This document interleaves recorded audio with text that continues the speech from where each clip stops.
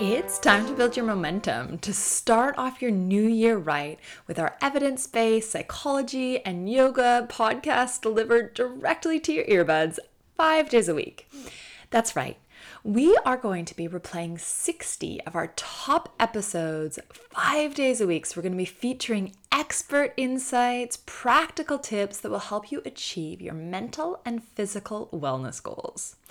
From reducing anxiety and stress to improving your focus and concentration, the Wisdom for Wellbeing Momentum Season is the perfect companion for your yoga, mindfulness practices, and life.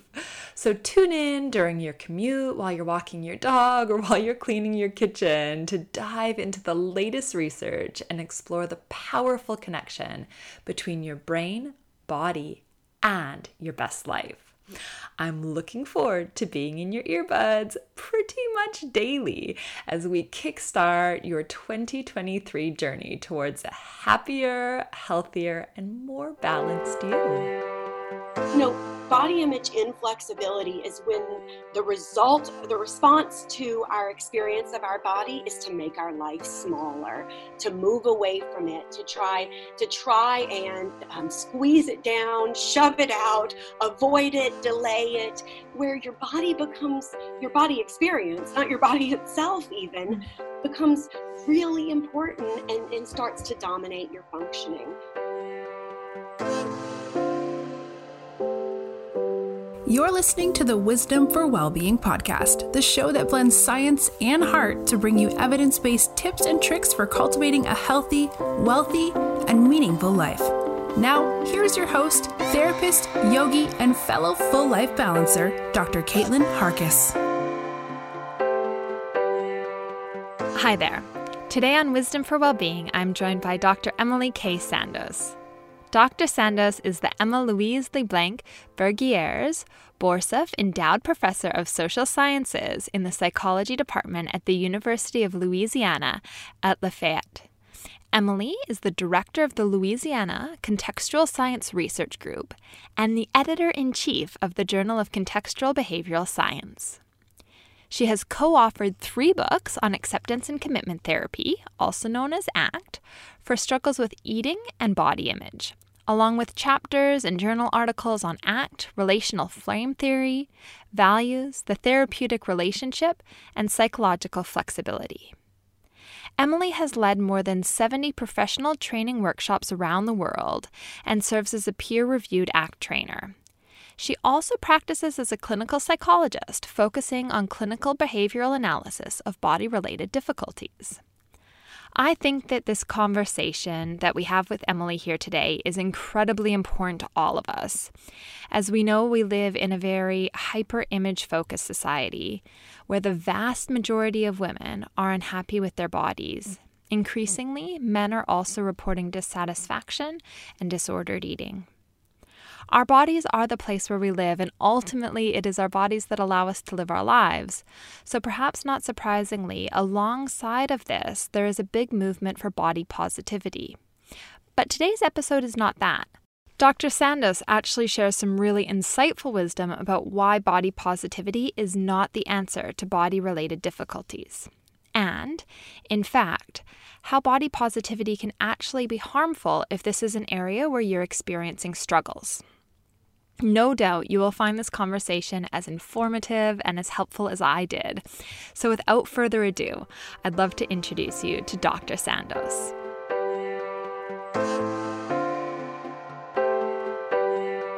So welcome, Emily. Thank you so much for agreeing to sit down with me on the Wisdom for Wellbeing podcast today.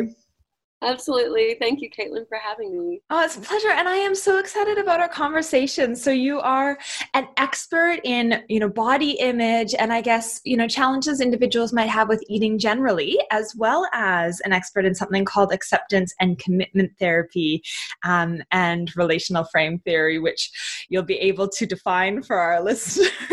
But just to get things started, body image is something that a lot of people would identify with. It's very topical right now. I wonder if we could start there and if you might be able to describe what body image is.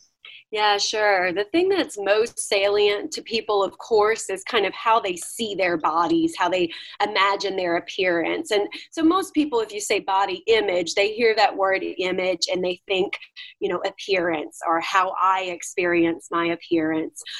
Fortunately, with the leadership of Dr.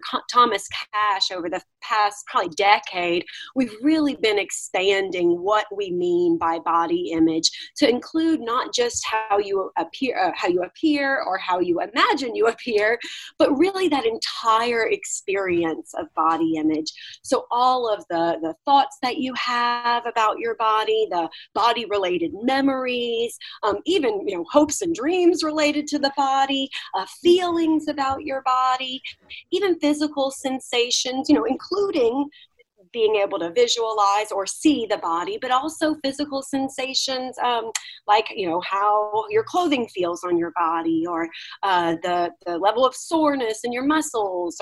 So really that entire experience, multifaceted experience, including anything you can perceive, anything you think, anything you feel, and then also included in body image is how you respond to all of those, the kind of overt, outwardly observable behaviors that you engage in response to that whole experience. That's an incredibly rich picture of body image when I think, in the media we hear body image and it's automatically the negative way that one might perceive their body. This is a much more in-depth description of what body image is for an individual. And it highlights there's so many layers and multifaceted, as you said. There really are. And the important thing about that is that any one of those areas can become disrupted. So any one of those areas can be problematic. And that's kind of how we've ended up expanding how we think about body image. So we might notice somebody that looks just as impaired, they're struggling just as much, but it really doesn't have to do with something like, feeling like they're overweight, or seeing their body shape as being not beautiful. It could have something to do with their functioning, actually, or their medical history, or a past sexual abuse experience that really harmed how they experience and react to their bodies. Okay, that just takes it down so many different tracks, doesn't it? That people showing up saying, they're struggling with body image, or, a therapist, an expert like you may be identifying that that's an area of struggle, that the actual cause and the individual's experience can be so different. Absolutely. Yeah, absolutely. I think the everyday experience that most people end up coming in with is they're often not most vocal about the body part.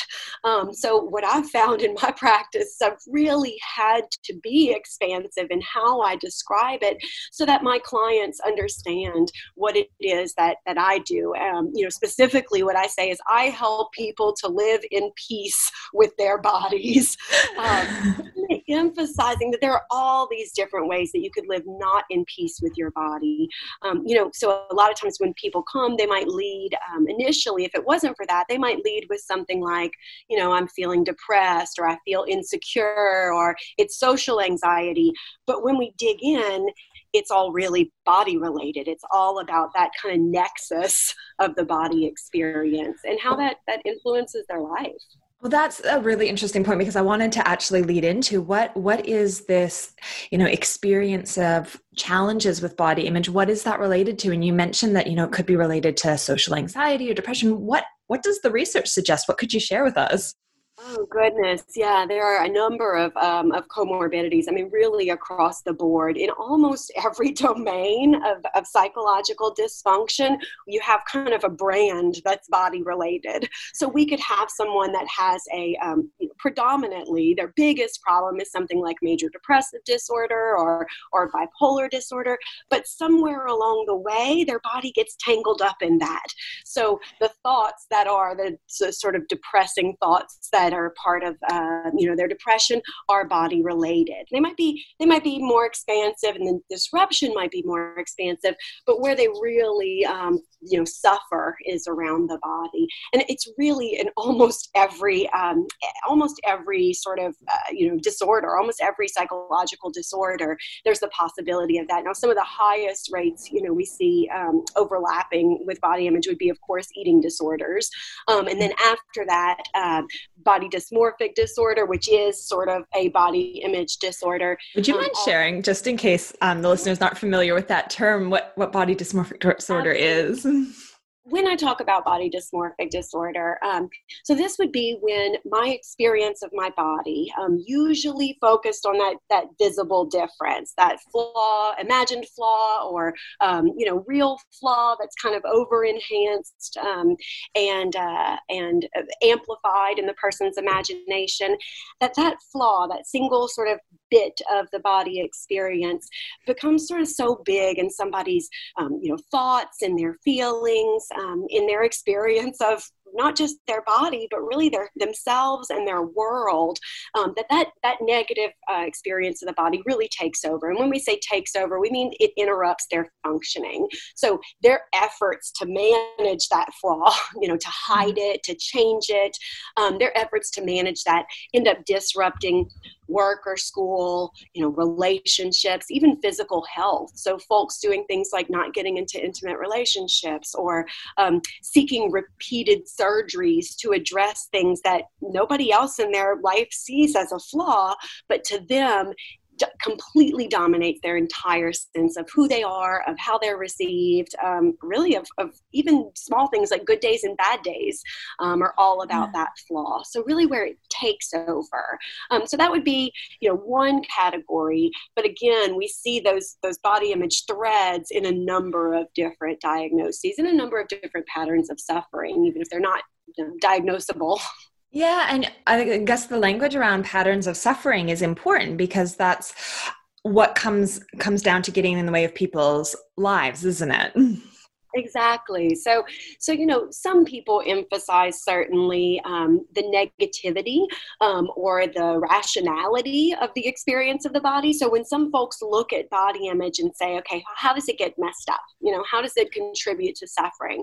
Some folks really focus on how accurate, for example, that perception is of the body, or how much pain kind of comes when you think about your body, or how appropriate your thoughts are, how true they are, rational they are.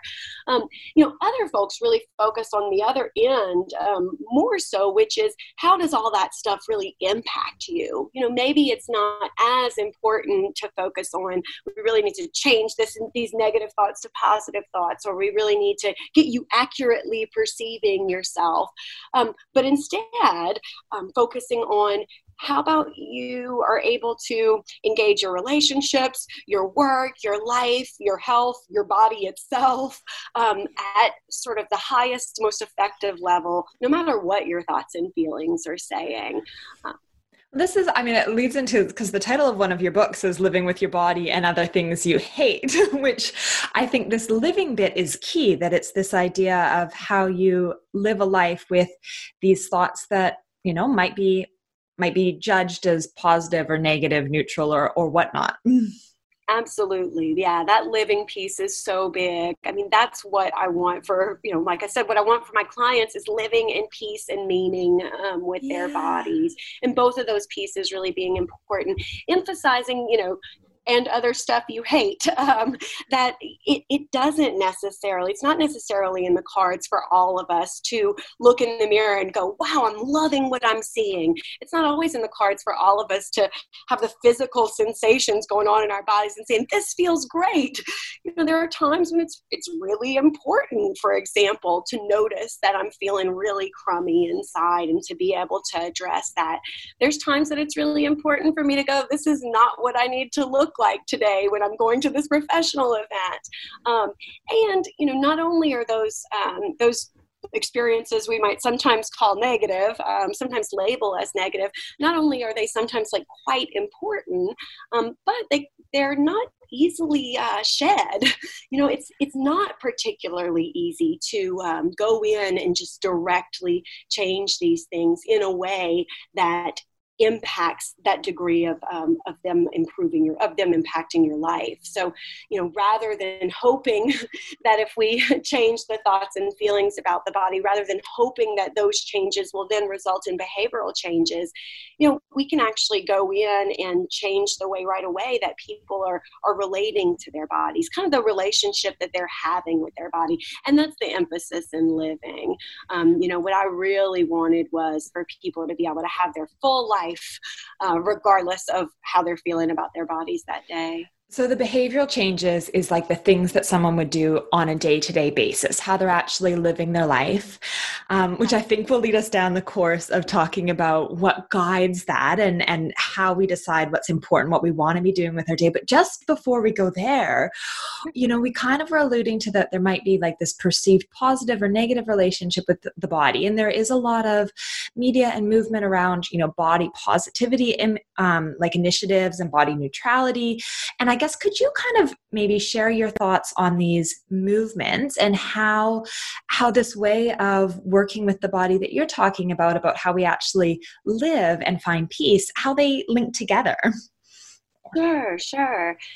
I think in general, everybody would love, when you think about somebody you love, you would love to just pump their life full of positive experiences, right? I mean, that's what we want for ourselves. That's what we want for the people in our lives. That's what we want for our clients, certainly. And there's this funny thing that happens, and I'll speak specifically about body positivity, for example. Like, let's say, let's just imagine that I am not always 100% in love with my body, right? Hypothetically. Hypothetically, let's imagine that some days I look in the mirror and there's these weird sort of bumps that I don't know where they came from, and that's like sort of stressful. And I was going to wear this shirt with sort of an open collar, and that's going to look gross, and I don't know what people will think. And sort of in that moment, right, I'm having all of these experiences. I'm thinking about what I have to do that day. I'm noticing what I was going to wear. I'm obsessively looking in the mirror at these bumps. Like, even that little acute experience, something like the body positivity movement would say that those experiences are problematic in and of themselves. So me looking at the skin and going like, oh, that looks gross, me having to stress over it, me imagining what I'm going to wear, that all of that part, all that inside stuff that I'm doing, all of that pain that I'm experiencing, that is the problem. And while sort of authors of this movement, I think mental health professionals that really advocate for body positivity wouldn't necessarily support this, the impact in the cultural movement has ended up with sort of shame around not feeling positive. Yeah. So something like, I have this gross rash on my shoulders, that feels terrible. The body positive movement might say something like, I'm wrong for feeling bad about that. And like, what I need to do is to have positive thoughts about, my body in that moment. That is, that has a couple of downsides.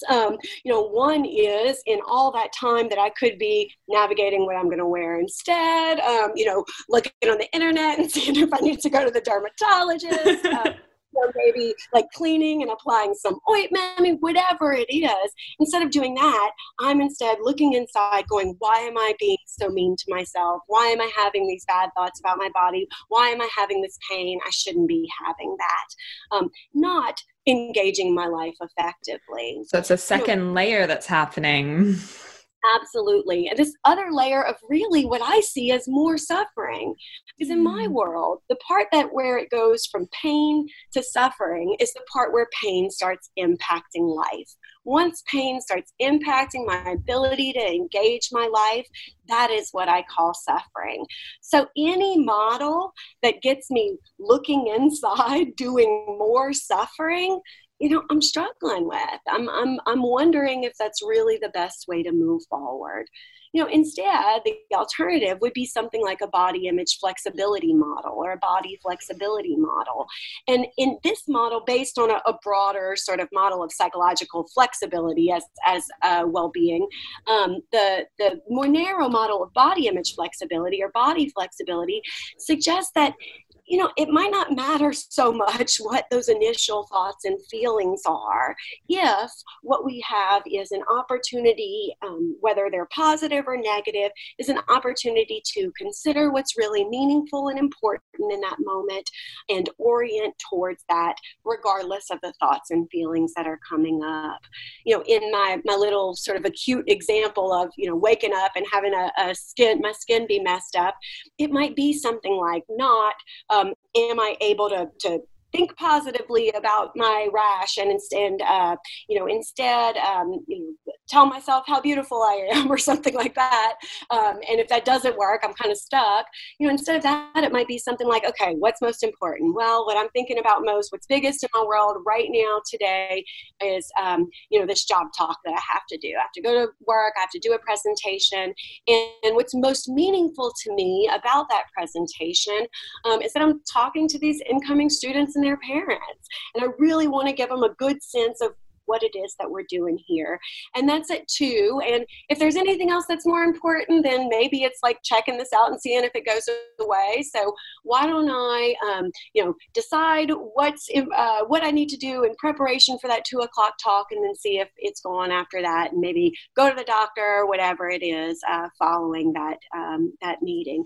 The orientation is all around, what am I experiencing as part of it, but also then taking that experience as just part of the big mix of everything else that's going on, and orienting towards what matters most and taking action towards what matters most. Okay, so there's a few amazing points in there, Emily. So you talked about orientating, and before we kind of highlighted that getting clear on what makes life worth living and values was something that we might want to come back to. And you also talked about taking action, which plays in so beautifully to perhaps describing what ACT or acceptance and commitment therapy actually is. Would you mind just giving us a brief overview for anyone who maybe hasn't heard of this amazing model before? Sure. And everybody has different words that they put around it. Yeah. But to me, when I describe acceptance and commitment therapy, what I say is that ACT is about helping people to live their lives meaningfully, regardless of the thoughts and feelings that they're experiencing. And the way that we do that is helping people to build out all of their skills in the presence of those difficult thoughts and feelings. Sometimes people call it a mindfulness and acceptance-based therapy, or let me back up, a mindfulness, acceptance, and values-based therapy. And you mentioned values a couple of times. The mindfulness and acceptance piece is sort of, instead of trying to directly intervene on the thoughts and feelings that I'm having, trying to change those and making that internal stuff my focus, with the only response I have to it being to change it. Instead of doing that, we can practice instead, noticing it, recognizing exceptions, kind of letting the rest of the world fill in as well. And then taking that action, and instead of it, my only response to pain and suffering being about either changing it, making it go away, instead of that being my only response, having a whole litany of responses I can have, that noticing, that understanding, and then also things like orienting towards things that I care about, noticing what is at stake in this moment that's meaningful and what opportunities I have to act in service of that. In addition, we also include things like how we relate to other humans, specifically, and how we understand our own identity. So really recognizing that not only is body image, large and multifaceted, but that flexibility model, because it emphasizes having all of those choices for ways to respond in the presence of pain, that's also a really multifaceted model. That when we say flexibility, we're referring to the flexibility involved in choice, in being able to have pain and still have a choice as to how we're going to move forward. That's a really empowering model to be in, as you said, in a moment of pain, and to still have a choice to be able to orientate towards something that you care about, that you value. And in your example, noticing whatever was going on with your skin, the blotches, and then actually taking that, holding space for that and going, well, what do I have today that is most important for me, that both of these things can exist in consort? Yeah, absolutely. And it's scalable. I mean, one of the things that's really lovely about this is, my silly little example of a 10-minute experience in the bathroom, scales all the way to something like, the experience of somebody that has struggled with anorexic type patterns for 10 years. So somebody that struggles to maintain a normal, healthy weight, that, for whom every episode of eating, every time around food is incredibly painful and stressful. Someone for whom the idea of eating and food and the body impacts literally every aspect of their life, from relationships to work, to personal accomplishments and hobbies. Even at that level, it's the same exact model. It's, okay, a painful thing is present. Let me pause. Let me notice that. Let me recognize what my mind is doing here. Let me let that experience fill in along with everything else going on around me. All of the other, since 5 sense experiences that are happening, things that I'm seeing, feeling, smelling, tasting, also all the other internal experiences that I'm having, what are other thoughts and feelings that are coming up right now, and then filtering all of that through that question, what is it that matters most? What is it that I care most about in this moment? And then how do I take action consistent with that? So you can almost break down the model as like, let the whole world fill in, notice that your world is shutting down, notice the moment of inflexibility, let the rest of your world fill in so that you know what you're working with. That's the mindfulness piece. And then orient to what you care about and take action. And that's the sort of values, committed action piece. Yep. So the what matters most is an individual's values, and the committed action is where you decide, okay, well, this is what I'll do in this moment that is orientated towards my values, even though I'm having this painful experience. Absolutely. And, we really emphasize, everybody kind of, values is a word we use all the time to mean lots of different things. In this model, when we say values, we mean something really specific. We mean a chosen sort of direction for your life that you can act in service of in any moment.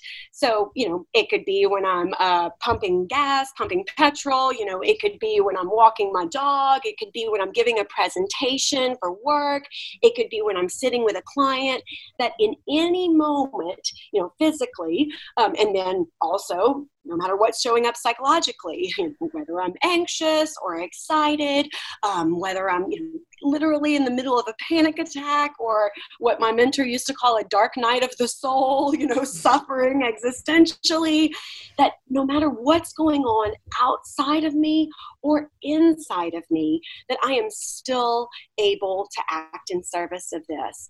It's not a specific goal or a specific outcome. It's really a quality of action, really a quality of behavior. Something, for me, one of my values that I really care about is being an extraordinary mother. That looks different depending on, which kid I'm talking about. Yeah. That kid is now when my daughter's 19, or 10 years ago when she was 9, whether it's her that I'm speaking of, or my son Jackson, or my son Julio, each of them needs something different from me as a mom. Each of them needs something different as they grow older, even from day to day. Some mornings my kids like to be hurried and sort of comforted and sort of cared for. Some mornings it's mom, back off. And being an extraordinary mom means figuring out what in that moment is going to really serve that quality of action. And that's specific to me. I really get to pick, what my values are and what that looks like to me in any one moment.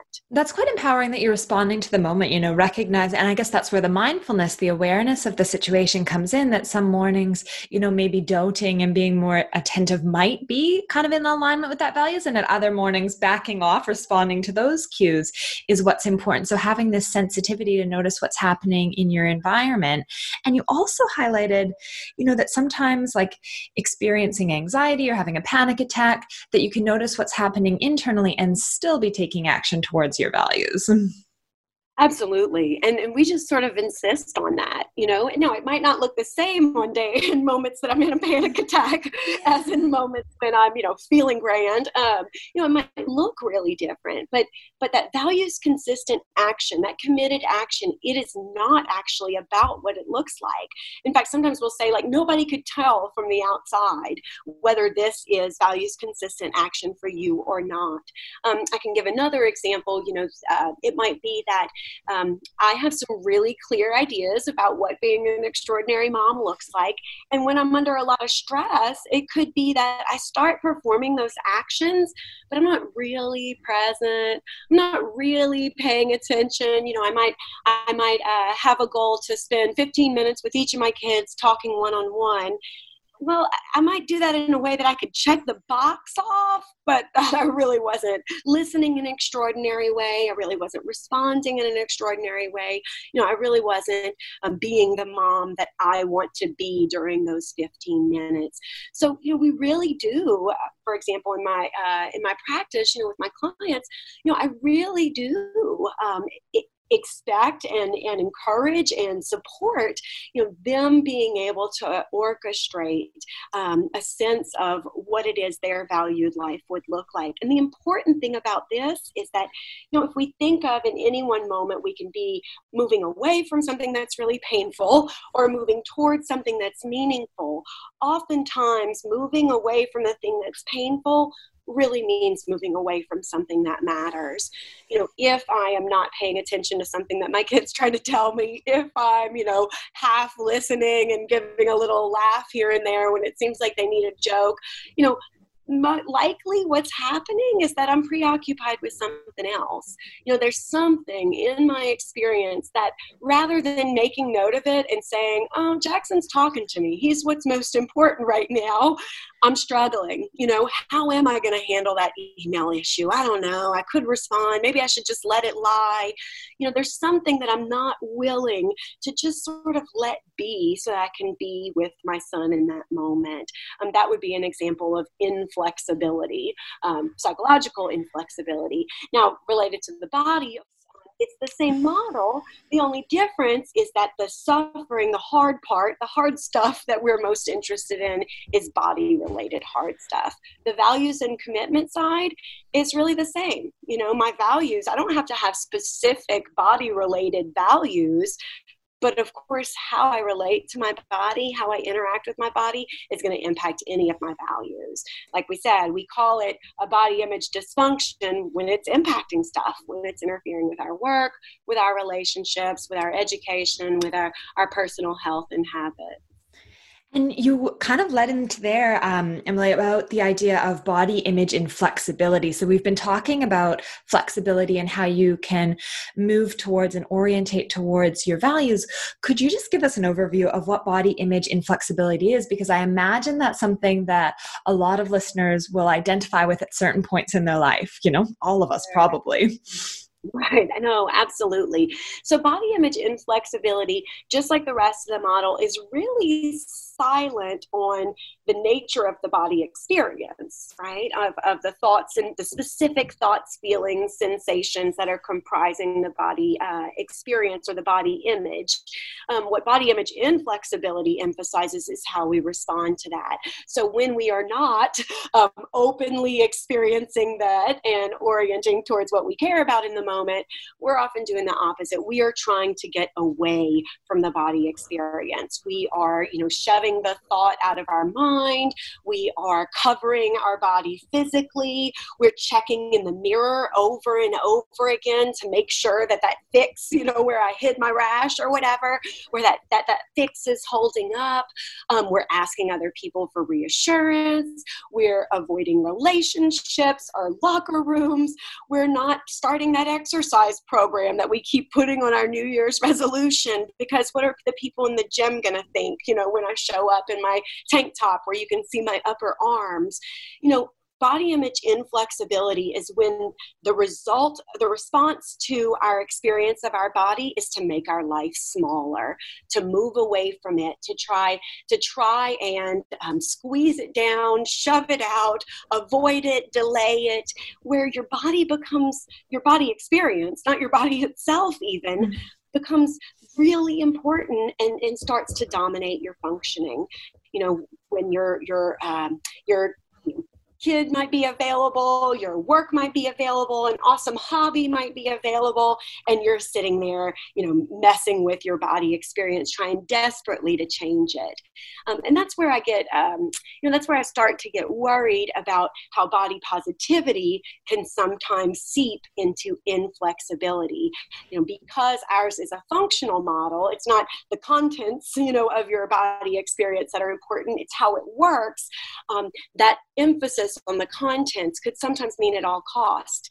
It could mean seek body positivity, even if it means avoiding situations where you feel bad about your body. Seek body positivity, even when it means, ignoring your child so you can talk to yourself about how good your body looks today, or whatever it is.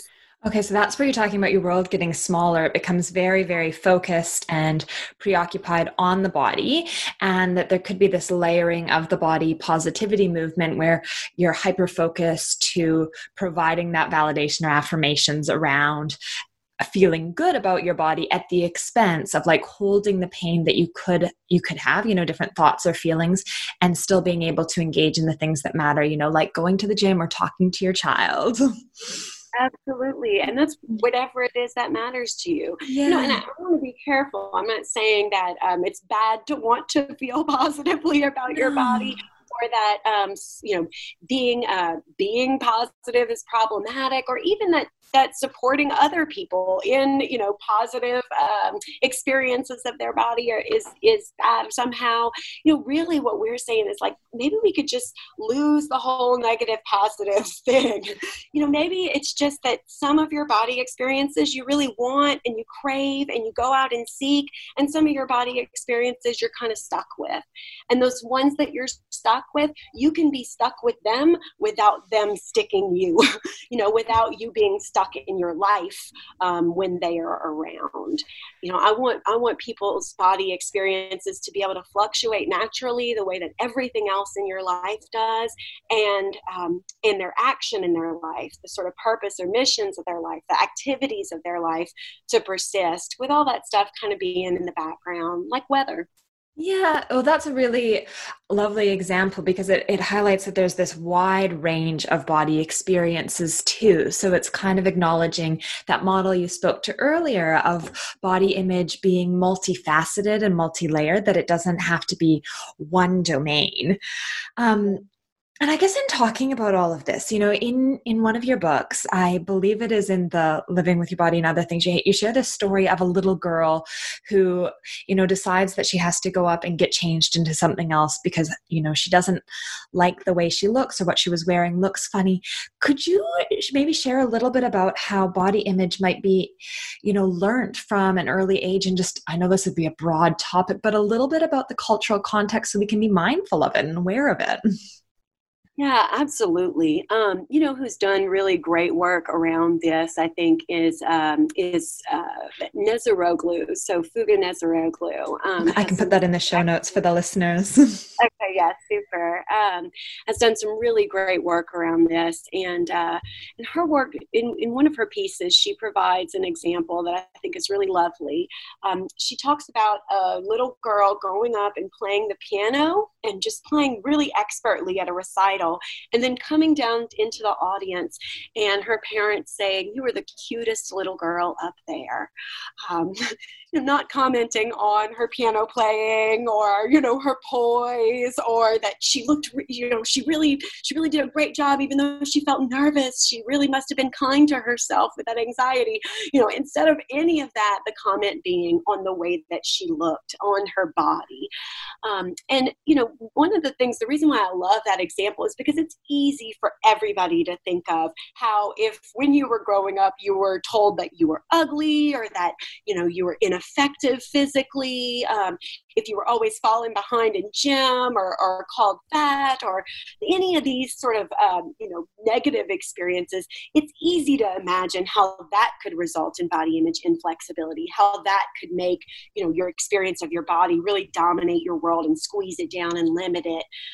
What people don't always realize is that quote unquote positive experiences of your body can do very similar things, to the extent that that we relate to our children, for example, in terms of their body, in the extent to which we conflate their identities with their bodies.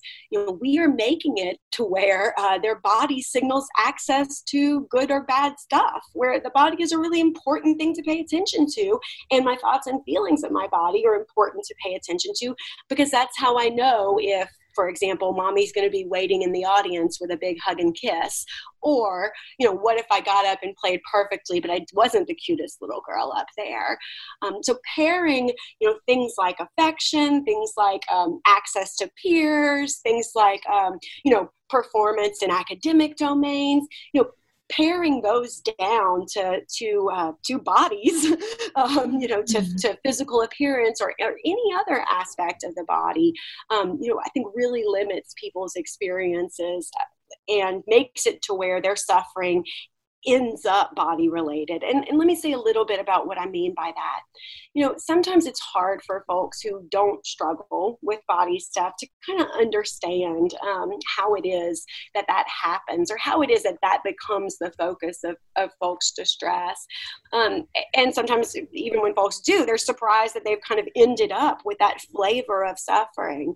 One of the things I like for people to understand is that over time, if you take lots of experiences like that little girl, even positive experiences where you're constantly sort of addressed and treated in terms of your body, then your body becomes a really important thing to pay attention to. Your body becomes a signal as to what good or bad things come to happen in your life, and can really limit your functioning from there if that persists. The suggestion I think that we want, the thing that we want, the ideal thing that we would hope for, I think for most of our kids or our culture, is for an emphasis on body that's practical and maybe even dispassionate at best. That our bodies are one aspect of ourselves.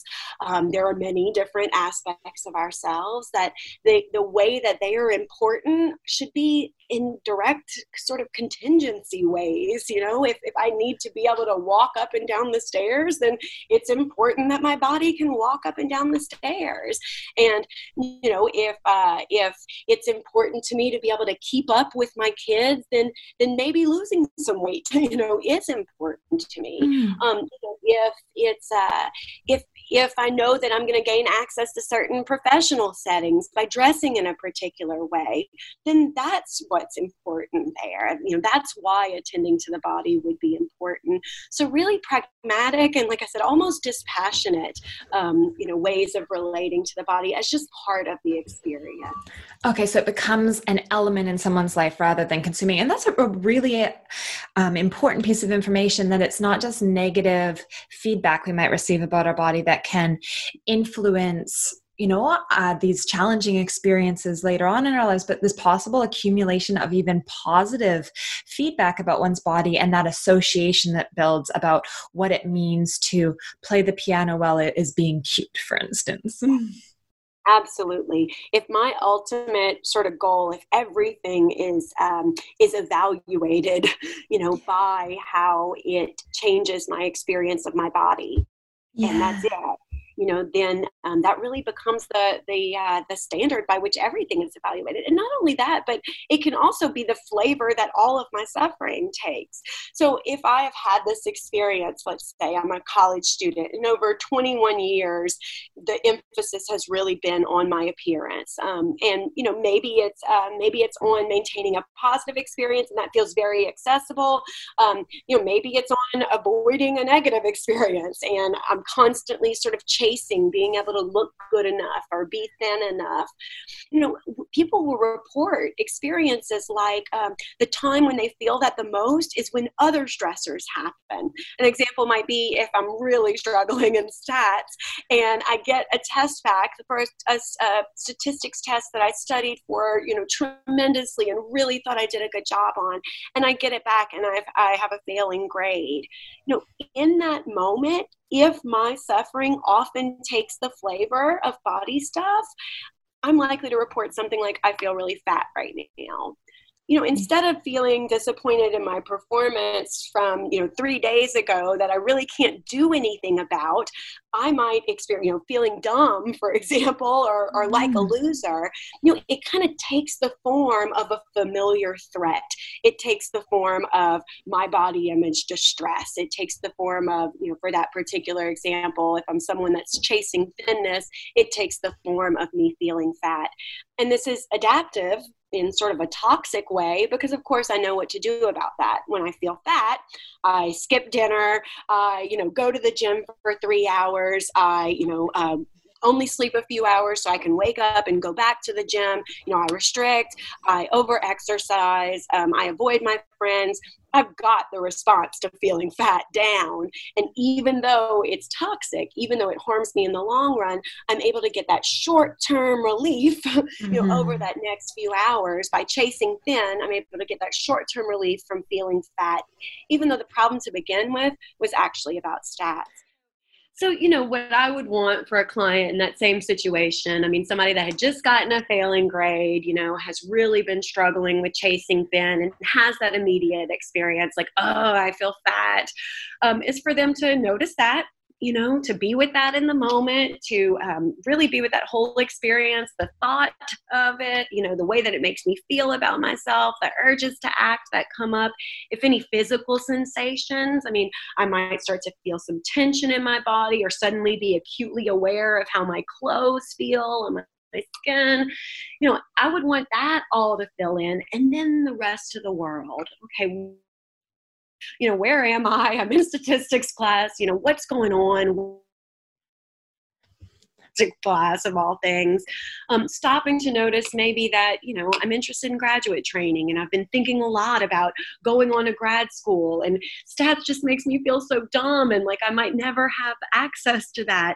Maybe the action implications for this fear about my future and this fat feeling that tends to kind of swallow everything else up.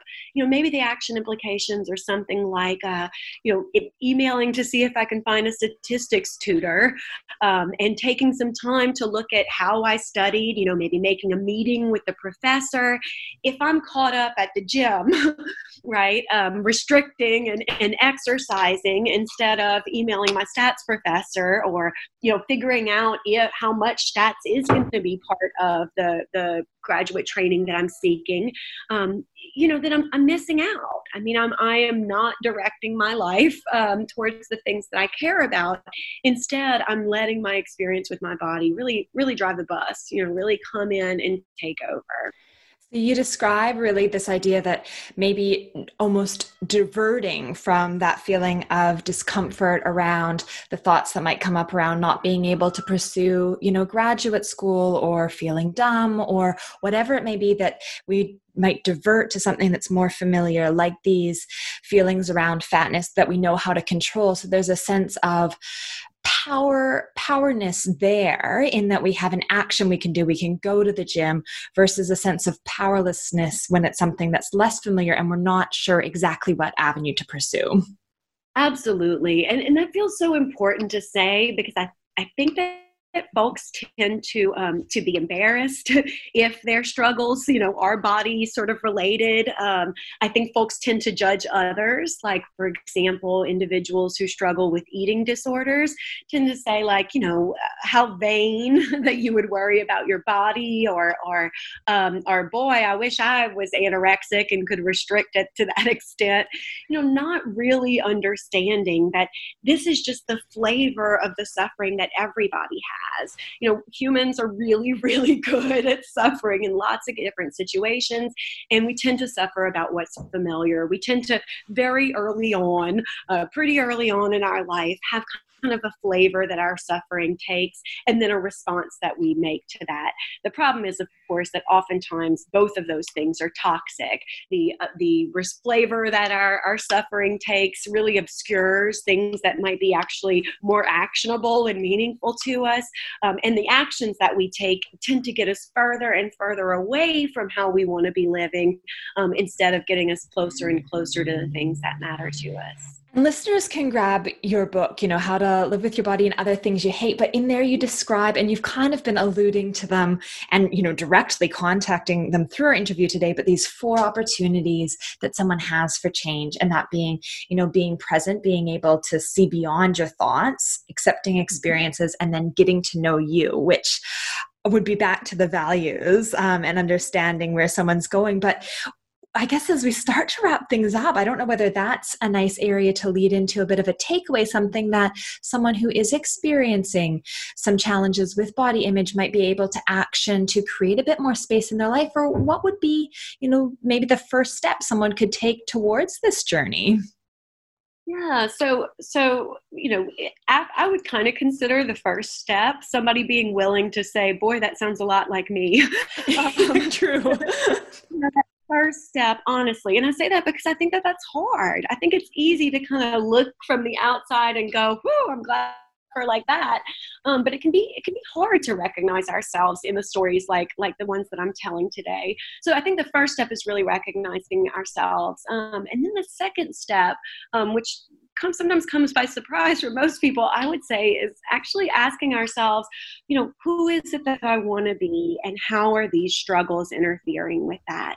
What are the things that matter most to me that my experience in my body tends to take or interfere with?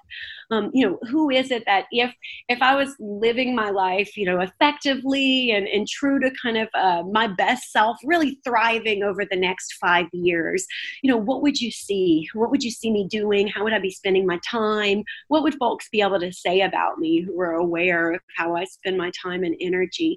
So I think that first step is really in that values domain. What really, really matters to me. And the reason why I say that's that first step is because it's from there that we can then dignify the hard work of getting in contact with the moment, of paying attention to not just the bad feelings that are showing up, but everything else that's going on, to looking past our thoughts, to being able to accept what is, and being able to really relate to ourselves and to other people in effective and flexible ways. So values sort of ends up being the criterion that tells us when it might be important. The question to do each of those 4 things. So the question that I sort of ask people in the book in a much longer, more complicated way is, after establishing what it is that you care about, after you feel really clear about what the values are that you're going to be working on in this area that your body image tends to take from you, the next step being, getting in contact with the present moment. The question that I ask people is something like, what are situations in which your body interferes with you being able to get present in a way that negatively impacts your values? And the idea of looking sort of past your thoughts, of being able to let the whole rest of that mental world fill in, has been kind of how I'm saying it today. would be, what are moments when a particular thought, memory, label about your body completely takes over in a way that interferes with your values. Same thing for acceptance. What are times when your unwillingness to have your experience of your body interferes with your values? And then finally, what are times that your way of experiencing yourself and other people physically interferes with you being able to pursue the things that you care about? So in each of those, the metric for kind of how am I doing is always going to be those personally held values. These being 4 sort of skills that we can build in the presence of that.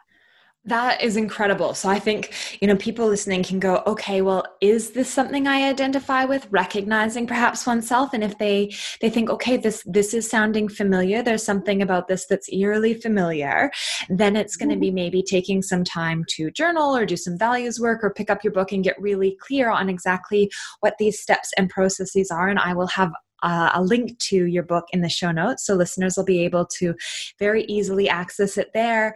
How else can they get in contact with you, Emily? Yeah, sure. Easy to find. So all of my information is up on the ACBS website. That's contextualscience.org. And that's the website for the Association of Contextual Behavioral Science, which I'm really involved in. So all my information is there. It's also on the University of Louisiana at Lafayette website. So psychology.louisiana.edu. So I've got lots of information there about the graduate program that I coordinate. And then my email is just emilysandoz@louisiana.edu. And I love to talk about this stuff.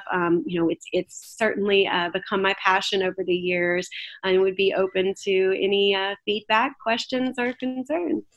That's fantastic. And you've written a number of books in the area as well. So I'll have links to all of the information you've just described in regards to contact avenues and all of that in the show notes. But I think that's so generous that this is obviously such an area of passion and that you're open to people getting in contact and reaching out should that be something that they feel would be beneficial to their, next steps. Absolutely. Thank you so much for taking the time to sit down today and, have a really delightful conversation. I feel like the time has just gone so quickly because this is clearly an area that you are so knowledgeable and passionate about. And I would really encourage listeners to grab your book and to figure out those ways that they can make change in their life and live a life that is rich and meaningful and find that peace that you described through clear direction and orientation. Thanks so much, Caitlin. I hope that you found this interview with Dr. Sandoz as informative as I did. I think the concept of body image flexibility and how we can support the cultivation of a sense of self beyond body image is particularly powerful. As mentioned, you can reach out to Dr. Sandoz herself via email, which you'll find in the show notes. And I certainly recommend checking out Dr. Sandoz's book, Living with Your Body and Other Things You Hate: How You Can Let Go of Your Struggle with Body Image Using Acceptance and Commitment Therapy. While if you're struggling with bulimia specifically, then you might also benefit from her book, The Mindfulness and Acceptance Workbook for Bulimia. I do just want to make note that if you are experiencing a clinical disorder, like bulimia or anorexia nervosa, it is really important that you reach out for professional support. These disorders have significant impact on your emotional well-being as well as your physical health. So there can be life consequences, and I'd really encourage you to find the connections, the support you need.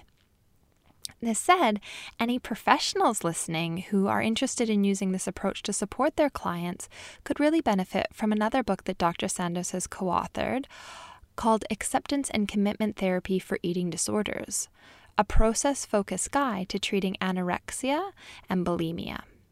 You can find links to all of these books and further information in the show notes at drcaitlin.com.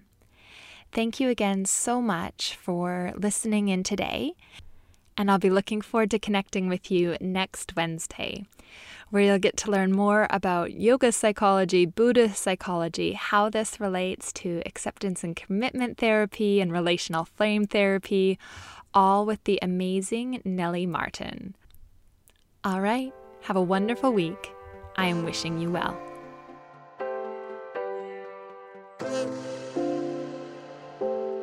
Thanks for joining us this week on the Wisdom for Wellbeing podcast. Please visit drcaitlin.com to connect, find show notes, other episodes, and to subscribe. While you're at it, if you find value in the show, we'd appreciate a rating, or perhaps simply tell a friend about the show.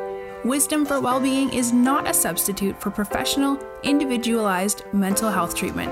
If you are in crisis, please contact 000, your local emergency number if you are outside of Australia, or attend your local hospital ED.